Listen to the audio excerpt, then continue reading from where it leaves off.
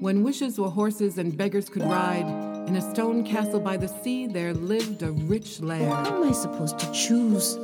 There are so many. And so he left the trail, and he followed the sound of the music.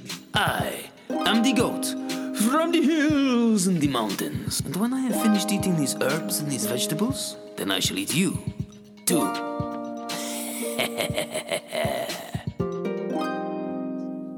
Once upon a time, and welcome to the Story Story podcast. I'm your host, Rachel Ann Harding. No, I'm your host, Simon Brooks. And I'm your host, Isabel Hauser, and we have some stories for you. This is a podcast to hear traditional stories told by some of the best storytellers in the world. It will take you to long ago and far away and bring you back safely. This episode is being recorded on Zoom, and if you want to watch this episode and not only listen to it, you can do that on the Story Story Podcast YouTube page. You can find the link on Facebook or Instagram or storystorypodcast.com. Hi, co-hosts. Hey. Hello. We, as your co-hosts and hosts extraordinaire, thought you might enjoy, as the audience, hearing a few stories from your intrepid hosts before the podcast goes on break for the month of July. And the first story for this episode is going to be by the host, Isabel Hauser. You can also find her work online at isabelhauser.com. But before she starts us off, Isabel, what are you up to this summer? Well, thank you, Anne. Well, this summer I have one very special project, a project that's very close to my heart, because on August 1st, we celebrate the national holiday of Switzerland. And I was asked to do a program during the cultural activities that go on in my hometown. So there will be guided historical tours through the town, there will be music, there will be barbecue Swiss style, not with steaks, but with Servala, which is a kind of Swiss sausage that you actually only get in Switzerland. And so they asked me to do a program with storytelling, and I decided that I'm going to do something that I've been wanting to do for a very long time, and that is a program with Swiss fairy tales and folk tales. So I am preparing that at the moment, and I've been really enjoying delving into the world of my own heritage and learning about all the special creatures that apparently live here in Switzerland, right under our doorsteps, or in the forests, or in the mountains. Mm-hmm. I'm really excited for that. It sounds amazing. Yeah, are you going to share some of those with the Story Story podcast listeners later in the future, maybe? I might, yeah. I think you should. Yeah, wonderful. I'd love to hear those. What story are you going to tell us today? I am going to share one of those stories. So one of the special creatures that I learned about is called Erdmannli. And I can't even really translate it to English. It's a Swiss German word. And if I translated it literally, it would mean something like creature from the earth. And it's something like a gnome or a Heinzelmännchen, like an elf.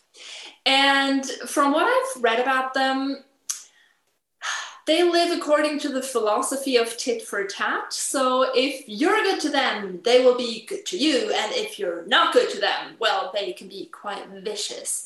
And since their name means like they come from the earth, they're really small, like, as I said, gnomes with gnarled faces and tiny little pointy hats, apparently. And the story I'm going to tell you today is about one of those Erdmannlis. And it doesn't start with one of them. It starts in maybe 3 miles down the road in another village, where once upon a very long time ago, there lived a midwife. And she was the best midwife, if ever there's been one. She had all the knowledge of the plants and the herbs. She knew which way to press and pull and massage when a baby had trouble coming into this world, and she knew exactly when to be gentle and kind or very stern with the mothers and fathers to be. And in fact, that midwife was in such high demand that she wouldn't even go to bed at night. She would just sit in her rocking chair with her bag next to her and rock backwards and forwards, waiting for the next knock on the door. Now, one night, she just settled into her rocking chair and closed her eyes when there was a faint knock at the door. It was barely audible, but she heard it. She got up, went to the door, opened it, and saw no one. She looked to the right and to the left. And she looked up and down. And there on the ground was one of those tiny little Erdmannlis, one of those creatures from the earth. And it said, "My wife is having a baby. And it seems like it doesn't want to come into this world. And I've heard you're the best midwife that there is. Will you come and help us?" Well, that midwife, she'd heard many requests, but not like this before. But anyway, she went, got her bag, and followed the Erdmannli through the forest, deep into the woods, and there helped deliver that little creature. It went well. And both baby and mother were fine, and the father was delighted and so proud. And he said, "Open your apron, and you will be richly rewarded for your service." And so the midwife, who'd heard about the riches of the Erdmannlis, she opened her apron and was quite irritated when he filled her apron with coal, with pieces of coal. And when her apron was filled, the little creature said, "Well, thank you so much, safe home." She didn't want to be impolite because she knew about the tit-for-tat philosophy and she didn't want to be ungrateful. But she was miffed, to say the least. They wake me up in the middle of the night, and I go through the forest in the middle of the night and I help deliver the baby, and all I get in return is coal? Well, she was so mad that as she stomped through the forest, she kept tossing those pieces of coal down on the ground. And when she arrived at her house, there were only a few left, and she threw them into the fireplace. The fire had already died down, and she settled back in the rocking chair and fell asleep. There wasn't another knock on the door that night. And in the morning when she woke, her eye was caught by a strange glinting and glimmer that came from the fireplace. And she looked more closely and she saw that the rays of the morning sun that fell through the window were caught and reflected in a rainbow of colors by diamonds and gemstones in her fireplace, but only a very small handful of them. And then she realized that whatever the Erdmannli gave her was not coal, but something much, much more precious. And you can imagine she was on her feet as quick as a flash, out the door, into the woods, and she searched for those pieces of coal. But she didn't find any. And she never saw the Erdmannli ever again.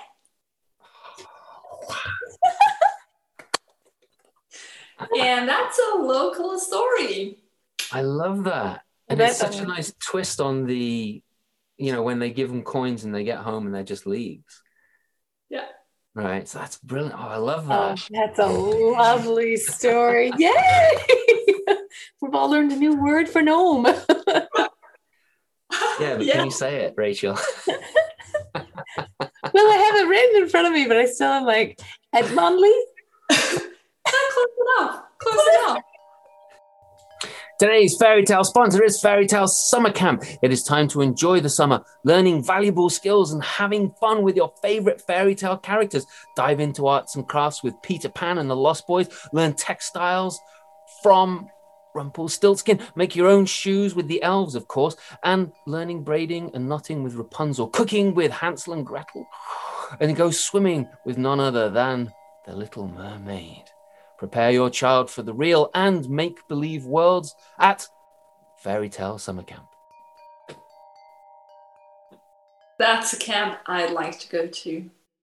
Me too. And now, the second story for this episode is by none other than our dear host, Simon Brooks. You can find him at diamondscree.com, where you can find his fabulous books and CDs. You can not only find, but also buy them. And his podcast, Conversations with Storytellers, and Smiling Simon on Podbean. Now, before you start off with your story, Simon, what is something that you are up to this summer? Well, after last year of 2020, it is all work. I am, however, hoping that towards the end of the summer, at the end of August, I'm going to drive out to North Carolina and hang out with some of our elders out there and interview them for Story Podcast. But we'll have to figure out how I can make that work. Anyway, that's basically it. Wow, this year. That sounds really exciting. And what story do you have for us today, Simon? Well, I was thinking that for this episode, I would do a special true fairy tale with a walk in the woods with Mo. Now, we're supposed to get super crazy hot temperatures today with high humidity. And so I decided that I would get up early this morning, put the alarm on for crazy early, and get up before it got too hot and take Mo out for a walk. And by the time I got my boots tied and Mo was like hopping about, bouncing around like she does when she sees me putting my boots on, the sun was just cracking over the horizon. Now, when it comes to walks, even Mo's not a youngster anymore. She acts like one, skipping from side to side and jumping around at me. So eventually got her into the car and we took off. Now, there was a beautiful, strong breeze blowing away a lot of the humidity from last night. So we had the car doors open, we had the windows open, and the fan was blowing as we headed to the woods. Now, we had planned to go to a different spot that we'd never been to before this time. And we had been told that there were some ruins of old houses scattered out on some of the trails and old root cellars, which I love to explore. It's always fun to find those kind of things. And so we headed out. And the smell of summer was absolutely upon us. You know, that smell of earth that rises when it's really hot, and the smell of grasses, and especially Queen Anne's lace. It's a really strong smell, and there was lots of it on either side of the path as we took off into the woods. There was no trail to speak of. It was narrow and overgrown, but we made our way in. This wasn't a place that many people knew about. And as we got deeper and deeper into the woods, we met another trail coming from another direction. This trail was much wider. It was like a single track road, except there was no blacktop. There was no tarmac. It was just grit and gravel and earth, basically. Well, we go around this one bend, and there's this, what at first I thought was an old woman bending over, picking some flowers or some roots or something. And not wanting to surprise her as I was coming up on her, I called up a hello. Mo came galloping up behind me. She's always like sniffing new things out, of course.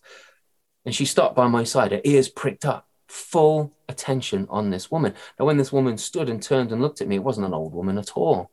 There was this woman who was much younger than myself, still with full skirts. And she had in her hand one of those big, wide, open baskets, woven baskets. And I could see that there were flowers and plants, and there was some roots in it. And I was like, that looks really cool. What are you doing? What are you picking?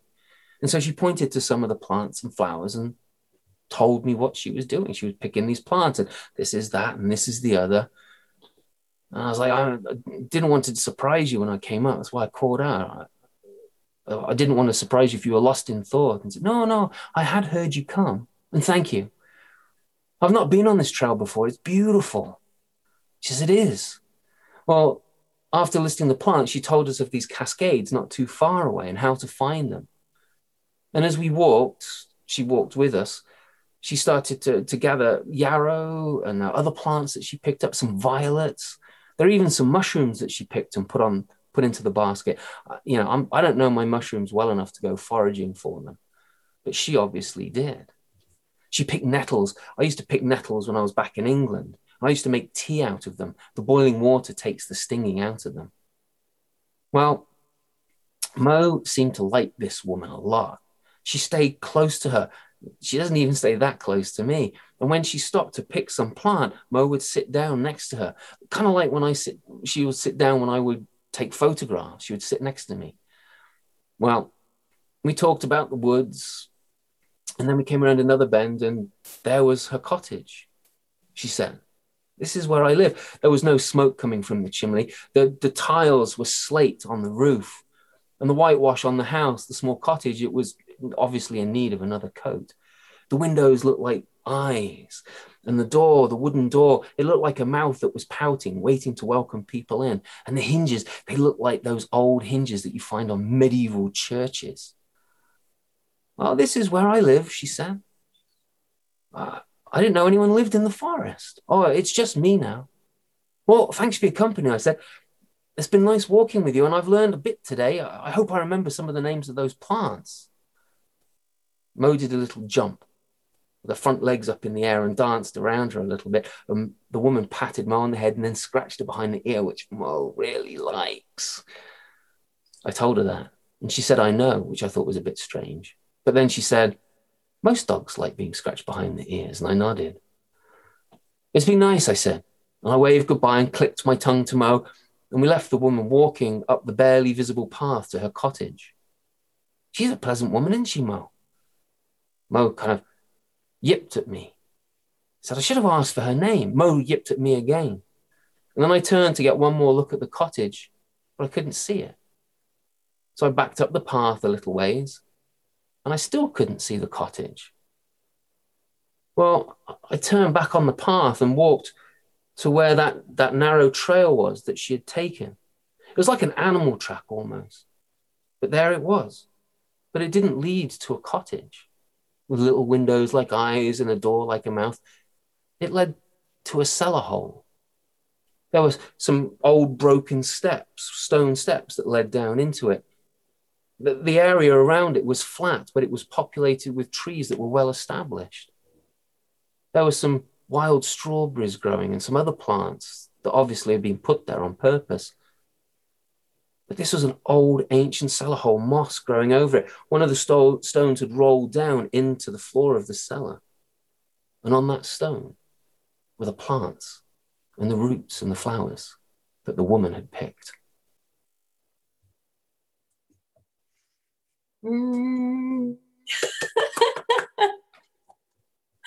Was mysterious.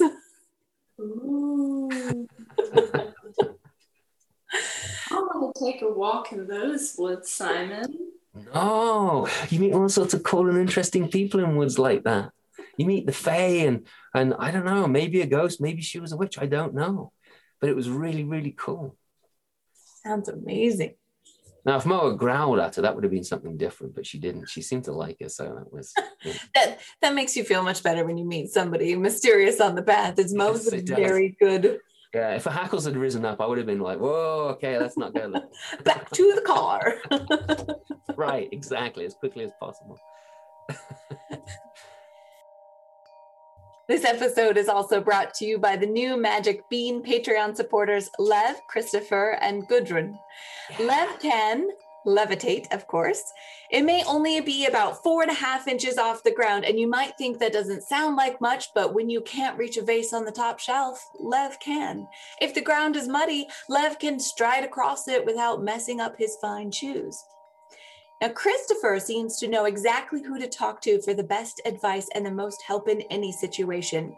If you're late for a train, Christopher will pick the perfect taxi that will get you there with enough time to get a bagel for the trip. If you're wondering what book to get at the library, Christopher will know what librarian to choose for the next page turner in your summer read. Now, Gudrun is the friend to have if you are too hot or too cold. In the heat of summer, they can call up the sweetest little breeze that will be so cool and comforting. In the chill of winter, they can touch a rock and warm it perfectly to heat your hands or feet. All three of these folks are generous supporters of storytelling, which is pretty cool. A big thank you to them and all the other patrons of the podcast. You are the cooling rain shower on a hot summer's day. The third story for this episode is by our very own special host, Rachel Ann Harding. Hey, before you start your story, Rachel Ann, what are you doing this summer? So this summer, me and my honey are gonna go up to North Dakota, where his family is, and we're gonna go up there for the all-American holiday, the 4th of July. So we're going up there real soon, because evidently that's the only time this little town in North Dakota comes alive. It's the best time to visit it is around the 4th of July. There's parades and fireworks and rodeos. So we're gonna go up there, and I've never been to North Dakota during the 4th of July, so I think it should be a fun event. That should be nice. I love fireworks. That's one of the things that I do like about the 4th of July. And the parades too, and you get to see all those old cars and stuff. It's a riot. So what story are you going to tell us today, Rachel? So today, I'm going to tell you a story that comes from Scotland. And this is the woman who flummoxed the fairies. You see, it wasn't a party. It wasn't even a good gathering if Kitty didn't bake the cake. Why, if it was a birthday or a holiday or a christening, if Kitty didn't bake the cake, it wasn't worth going to that at all. People would make up events to have Kitty bake the cake because she could make the lightest, most fluffiest, most delicate cakes that anyone had ever tasted.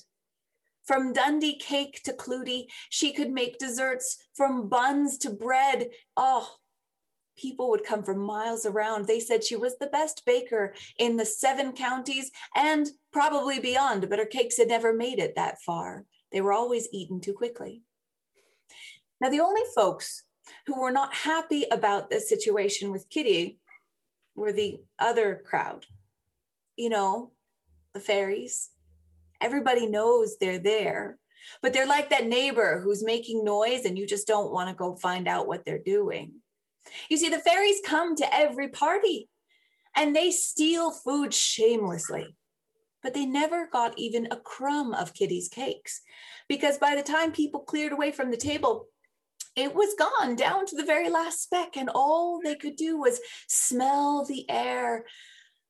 That was all that was left of the cake. And the more they didn't get cakes, the more angry they became. And so the fairies decided there was nothing to do but steal the baker herself. And it was a late night. Kitty was just coming home at dusk. She had delivered the cakes for the day and she was eager to get home to Jack and her little baby. And maybe that was why she didn't stick to the main path. Maybe that was why she took the shortcut near the fairy hill. She was watching the fireflies dance among the rocks, and when the fireflies got close enough to realize those were fairies, it was too late. She had no iron in her pockets, and they blew fern dust in her eyes, and she fell asleep. When Kitty opened her eyes, she was in a shimmering, sparkling cavern. She was in the fairy hill. And the fairies were dancing and darting and running about. Some of them had wings, some of them had tails. And the king of the fairies, he had both wings and a tail. He was so small that Kitty could have held him in her hands. But he was king enough that Kitty knew that she should stand and curtsied as he looked at her. "Madam, we have not had the chance to taste your cakes. And so we have stolen you, and you will bake our cakes forever." Kitty watched as the fairies began to cheer, and if she was frightened, she didn't let on that she was. She only curtsied again. "Of course, Your Majesty, this is a travesty on par with cutting down a fairy tree that you've never tasted my cakes. Why, I'll make you one tonight, a Dundee cake. Oh, you'll love it. Now, show me to your kitchen. I'll get started right away." Well, the king clapped his hands and the little fairies trooped out with all of their cooking supplies. They brought their biggest bowls, which were no bigger than a child's teacup. They brought their best ingredients, which were tulips and lavender and bluebells and Kitty looked at them and she said, "These are lovely ingredients and you have very fine bowls, but I can't bake a cake with these. I don't know how. You'll have to go to my house to get the ingredients. You need to go get flour and sugar, 3 eggs, some butter, those candied orange peels. There's some spices in a brown jar, my cooking whiskey." The fairies perked up a little bit at that. "Don't drink it on the way home. And some spoons. Yes, bring the bowls as well, if I haven't mentioned that too." The king nodded. The fairies trooped out into the night. Now back at her little house, Jack was feeding the baby, and he was wondering where Kitty was when the door opened and he looked over, but it wasn't Kitty coming through the door. A line of fairies came into his house and began to make themselves quite at home in his kitchen. Well, in Kitty's kitchen, really. They began taking all of her big bowls. They were diving into the flour bin and pulling out some bags. They went up onto the shelf. They got down the candied orange peels and they found her cooking whiskey. A few of them tried to open the lid, but they weren't quite strong enough to do that. And so all of these things, the bowls, the spoons, they began to troop out into the night, and Jack watched them go with the makings of a cake. And then looked at the baby and said, "Well, wherever that cake is going, I bet that's where your mom is too. And I don't know the end to that story." Back at the fairy mound, Kitty watched as in they came with the bowls and the ingredients, and she began to mix the wet ingredients together, the butter and the eggs. And as she was going about it, she paused and sighed. "What is it?" said the king. "Did we miss something? Did they forget something?" "Well, not really.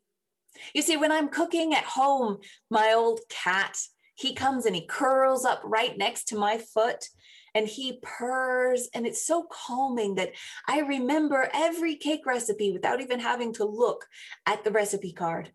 And I worry a little that if that old cat, who wouldn't even chase a fly anymore, isn't by my foot, I might forget something important and this cake won't turn out right."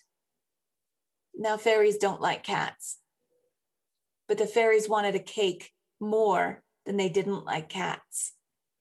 And so the king nodded and the fairies went out into the night. Now Jack was burping the baby when in came the fairies. They looked at him and nodded, and they looked at the old cat who was curled up on Kitty's chair by the fire. And they began to shove each other towards the cat to see if that cat was going to chase any of them. But when the cat continued sleeping, they finally got over to it and they began to try to lift it. You know, cats are made of 80% water. So the higher they lifted, the more cat just bowed around them, and they couldn't quite get him off the ground to walk away with him. Jack, who had been watching the whole thing, went and got one of Kitty's garden baskets, poured the cat into the basket, and the fairies lifted that above their heads, and out into the night they went. Jack looked at the baby. "Wherever the cake went, I bet that's where the cat's going, and I bet that's where your mom is too. Your mommy's going to have a new story for you tonight." The cat and the fairies came to the fairy hill. And there Kitty picked up her cat and squished its little face and said, "I'm so glad you're here." And she set it on her foot, and the cat just curled up and began to purr. And with that cat purring against her foot, Kitty began to mix the wet ingredients in the bowl and sing as she mixed. "Sing me a song of a lass that is gone. Say, could that lass be I? Merry of soul, she sailed on a day over the sea to sky." Now, when she was done with the wet ingredients, she picked up the bowl for the dry ingredients. She put in the flour, she put in the spices, and as she was mixing everything in there, she paused. "What is it?" said the king of the fairies. "Did we forget something?" "Well, no. Well, I usually have my dog here, and he sits next to me. He's really quite calm. He only protects the chickens, and his little tail thumping against the floor, why, it helps me keep time when I'm mixing things together, and I'm worried that if I don't do this the right way, the cake won't rise. Would you mind getting my dog?" The king nodded and the fairies went out into the night, and there was Jack at the house. This time he was changing the baby's nappy, and in came the fairies, and Jack just nodded at them and they nodded at Jack, and they went over to the dog, and the dog was sleeping by the fire and was not interested in going with the fairies. So the more the fairies tried to lift, the heavier the dog decided to become. Until Jack went and found a length of rope, tied it round the dog's collar, and the fairies convinced the dog to follow them into the night. And as they went out the door, Jack looked at the baby and said, "Dog, fairies, cat, cake? That'll be an interesting story." The fairies led the dog back to the fairy hill. And there the dog bounced over to Kitty and curled up right next to her foot, his tail slapping against the floor. "There you are, my dear. Now keep with that tail going. I'm gonna keep mixing this dry here." And she sang, "Sing me a song of a lass that is gone. Say, could that lass be I? Merry of soul, she sailed on a day over the sea to sky." Now she had the two bowls, the wet ingredients and the dry ingredients, and she was ready to put them together, but then she sighed. "What is it now?" asked the king. "We aren't bringing you the chickens." "No, I wouldn't ask for the chickens, Your Majesty. I'm a mother and my heart thinks of my child all the time. And Jack is such a good father, but it would just ease me and clear my mind to finish this if I could just see my baby." The king didn't even have to nod. The fairies just went out of the hill and to the cottage. And there Jack was. He was bundling up the baby and putting on his boots, for he was pretty sure he was going to be on his way that night. And sure enough, the fairies came in. They just nodded their head at him, and he followed them out into the night. The moon was high in the sky, and the stars were sparkling. He could see his way straight to the fairy hill. It opened up, and in he went, and there was Kitty, surrounded by fairies. She had the cat on her foot, the dog by her side, so that's where they went. And there she was, smiling at him. "Jack, oh, I'm so glad to see you. Now just have a seat over there. I'll be done soon." Now, Kitty poured the wet ingredients into the dry bowl. She picked up her spoon. She winked at Jack. And just as she began to sing, she stepped on the cat's tail. "Sing me a song of a lass that is gone." And the cat began to yowl. "Say, could that lass be I?" And the dog, picking up the song, began to howl. "Oh, merry of soul, she sailed on a day." The baby, of course, was woken and began to cry, "Over the sea to sky." And there was a yowling and a wailing and a howling, and the fairies had their hands over their ears. They were crouched down to the floor. The noise was ringing, and it was so loud. And then Kitty stopped stepping on the cat's tail. The cat, with a huff, stepped away from her. The dog stopped yowling, and Jack soothed the baby until it was just giving little hiccuping cries. And Kitty, with her big bowl of batter, turned to the king, who was just starting to take his hands off of his ears, and she said, "Now tell me, where's your oven? I'm ready to bake." The king, "Oven? We have no oven." You could see in his mind, he was thinking, how many fairies would it take to carry her oven all the way to the fairy hill? But Kitty stopped him. No. How about this? I'll go home and I'll put the baby to bed. And I will bake this cake in my own oven, and you won't have to bring it here. And I'll put the cake under the tree outside the back, and you can take that and enjoy it for your festivities. And what's more, I'll bake you one every summer solstice and every winter solstice, so you'll always have cake for your holidays. Does that sound like an agreement? The king could only nod. He was so close to tears, whether it was joy or, well, it was probably joy that he was going to get all of them out of his home that night. Off they went. Kitty holding the big bowl of batter and the basket with the cat, and Jack holding the baby and the dog, and the line of fairies behind them bringing the ingredients, and the last one leaving a trail of sugar that glistened under the moonlight. At home, Kitty did put her baby to bed. She baked the cake just as she said she would, and she put it outside under the tree. And the next morning, there was a gold piece that was left there for her. And from that day on, Kitty made a cake for the fairies every summer and winter solstice. And the fairies always left a gold piece because they knew it wasn't a party unless Kitty baked the cake. Wonderful. That was excellent. That was so good. Such a great story. Love some of those lines like that. The trail of glistening sugar.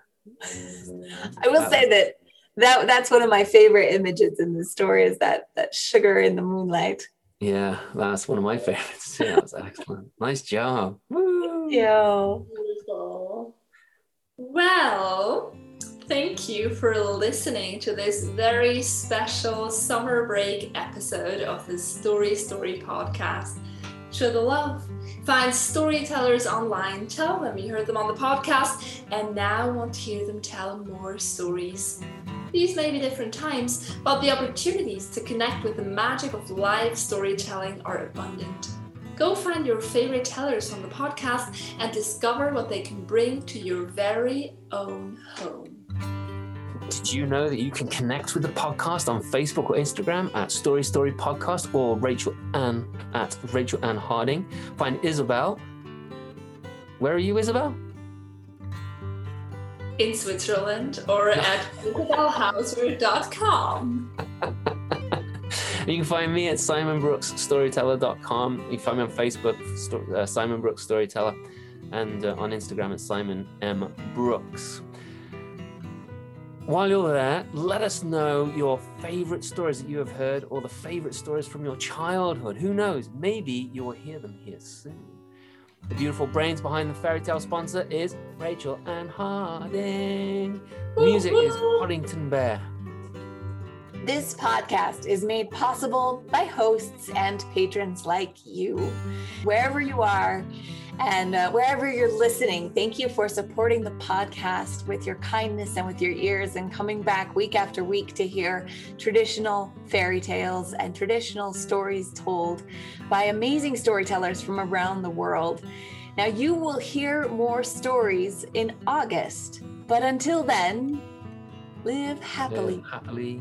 Ever after. See you in August, folks. Bye. Bye. And Mary Kate opened up the door, and there, on the doorstep, wrapped in his own blanket, was her baby. And to this day, Anansi spins webs so that he can catch the flea, the fly, and the moth that got away. If you go down to the lake on a clear day, when the water lies as calm as a sheet of glass, you can still see the rooftops of the castle glittering in the sunlight. And if you listen really closely, you can even hear the festive music from the royal court.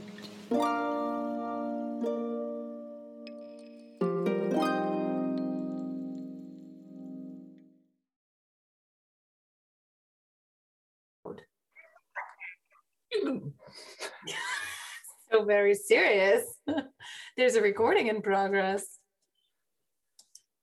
I have the accent in German. Oh, it says it in German? What does that sound like? Dieses Meeting wird aufgenommen. Mine like recording in progress. Mine says, hello, chaps, recording in progress. Is yours It English? does not say that. It does not say that. That would be great if they had an English Zoom lady. It probably is.